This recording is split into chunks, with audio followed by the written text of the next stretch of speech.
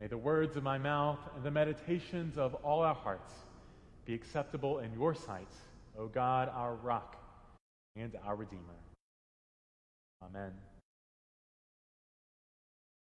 This morning's readings are all about grace. Divine love freely offered to us and to the world, not because of anything we are or aren't, but simply because of who God is as our loving Creator, who loves to give His children good gifts. Oh, how we need a measure of God's grace this morning as global pandemic and social unrest continue to, in so many ways, rock our world. I was tempted more than once as I was crafting this sermon to bypass the first reading in Genesis and the continued saga of our religious origin stories. But again and again, my heart was drawn to these words of God to Rebekah. 2 nations are in your womb, and 2 peoples born of you shall be divided. Gosh, that feels a lot like where we are in this moment, doesn't it? As the polarizing effects of politics and pandemic persist, in the wake of the loss of human life, widespread confusion, chaos, and injustices on full display, it can almost feel like an apocalypse at times, or maybe indeed just a really difficult pregnancy. Inasmuch as an apocalypse in the biblical sense is simply an unveiling, a reorientation, a reordering of the world as we know it, I suppose pregnancy provides an apt metaphor. 2 nations are in your womb, and 2 peoples born of you shall be divided. From the place of monuments to masks, we are in so many ways in this moment a people embattled with ourselves. Even typically united communities seem to have a hard time finding common ground these days. You know, I studied music education in college, and it has been entertaining, fascinating at best, and utterly disheartening at worst to watch colleagues and acquaintances bicker about, can we even sing together in public? 2 nations in your womb, 2 peoples divided. According to the ancient Jewish tradition, Rebekah was extremely uncomfortable in her pregnancy and would inquire of God why she was suffering. It said that whenever she passed a house of Torah, a house of righteousness, that the baby Jacob would leap in her womb. But whenever she would pass a house of idolatry, Esau would leap in her womb. Jacob, Esau, good wolf, bad wolf. How quick we are to categorize in such terms. But as the narrative plays out, the delineation between good son and bad son is not so forthright. In the end, Rebekah and her favorite son, Jacob, would attain for Jacob the family birthright, recognition as the firstborn and authority over the family, the nation as it was. They would attain for him the birthright through trickery and deception. In today's story, Esau chooses the instant gratification of warm, homemade soup over the honor of the birthright. Years later, Rebekah and Jacob would trick their patriarch Isaac himself by taking advantage of the poor old man's deteriorating vision and disguising Jacob as Esau.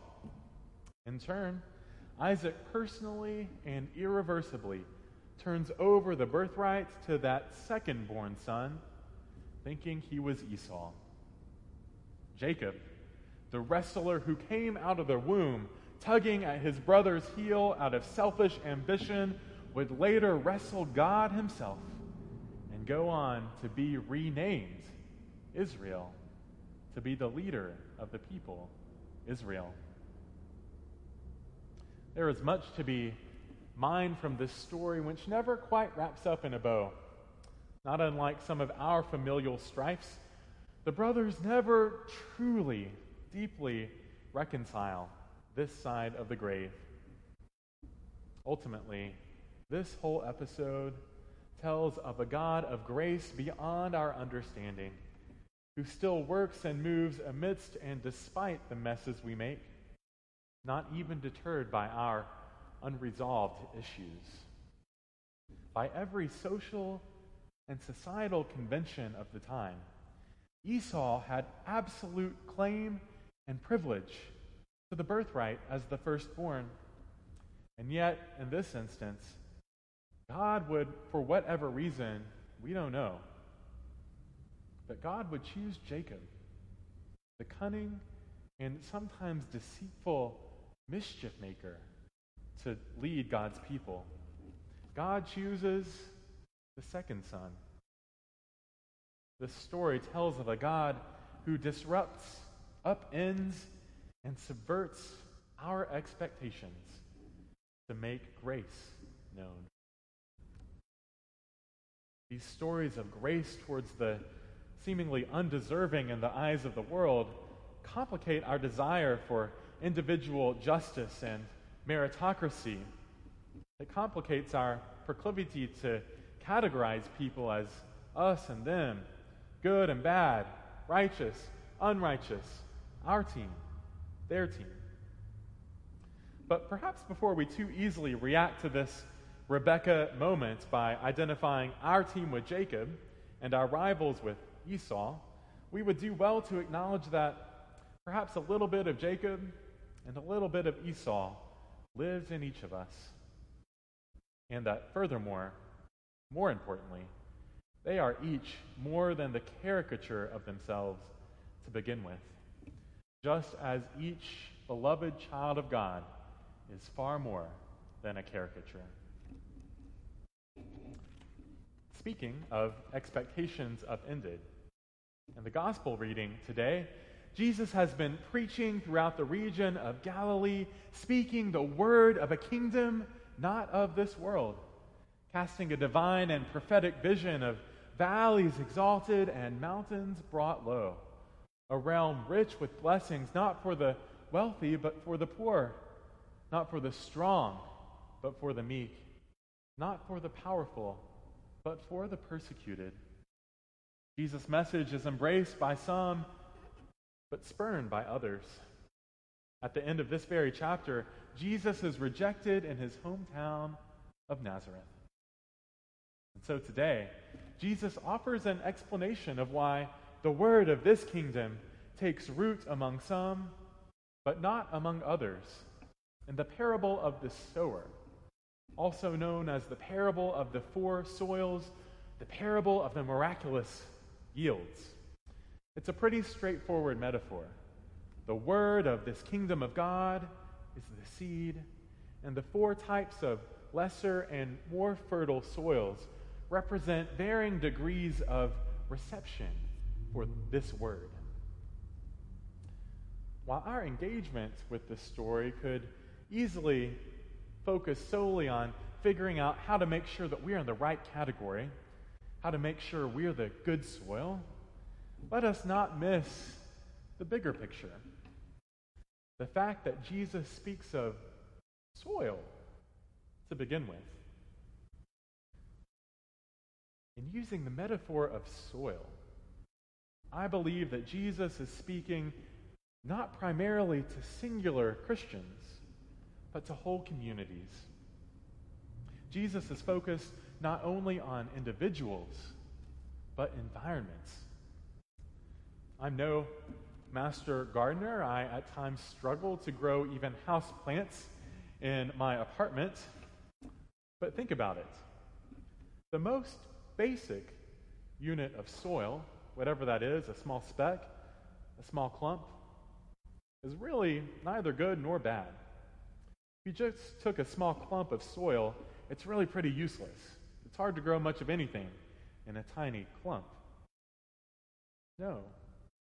Nutrients from dead and composting plants, moisture, earthworms, oxygen, microbes. You need all these things to constitute soil. None of us can really constitute good soil or bad soil on our own. Contrary to the hyper-individualized version of Christianity in the West, the word of the kingdom can only truly take root in communities, because ultimately the kingdom of God is a reordered, reimagined, reformed community where all the people of God may find flourishing as we love God and neighbor together. Jesus, in the parable of the four soils, is speaking not just to individuals, but to environments. It's not just about identifying the good guys and the bad guys. It's about cultivating environments of good soil. You know, as I read this parable, I am really glad that God, the sower, is not in charge of opening back up the economy, because this God is a pretty reckless sower. This God would be a pretty terrible businessman. To say that the sower in the story is lavish would be an understatement, as he throws seed willy-nilly to and fro without regard for good soil or bad soil. This sower is utterly spendthrift, reckless, dare I say, wasteful with the scattered seed. This sower inhabits a posture of total abandon, abundance, extravagance, and I would say sheer hope. Surely seeing the barren land, the dry land, the rocky soil, this sower offers it to its fate anyhow. It's almost as if, despite seeing the sterility, the barrenness, the dryness, this sower gives even the bad soil a chance. It's almost as if this sower believes the word of the kingdom can take root just about anywhere. Through good soil and bad soil, Esau and Jacob alike. Such is the kingdom of God, which again and again surprises our sensibilities and upends our expectations. This is God's grace at work. Saints of God, I believe that the kingdom of God is yearning to take root even now in you and me, even in this Rebecca moment we find ourselves in. Perhaps more than an apocalypse, this is a pregnancy as God prepares to do a new thing, to bring about new life in our midst. As we consider what it means to be good and hospitable soil in this dual pandemic of COVID-19, alongside the continued degradation of black bodies beloved of God, I believe that a focus on environments alongside individuals might just be the key to this kingdom of God taking root. It's not just about me and you identifying the good guys and the bad guys. It's about all of us together. Of course, we may not be overtly racist, but we can acknowledge that we inhabit a society that has been influenced by the evils of racism. We may not be ourselves highly at risk for complications from the coronavirus, but we can live, work, and play around those who are. It's about cultivating an environment of good soil where all may flourish, where all may find safety and security in our midst. Yeast, salt, light, a speck of dirt, a drop in the ocean, a vapor in the wind. Such are the materials of God's ever-widening kingdom. Such are the people of God called to be. Imperfect, complex, sometimes try and broken as we are just small actors in the unfolding reign of God breaking into a world pregnant with divine grace. Let's we go about the days and weeks and months ahead, may we too listen, yield, and bear the fruit of the kingdom of God.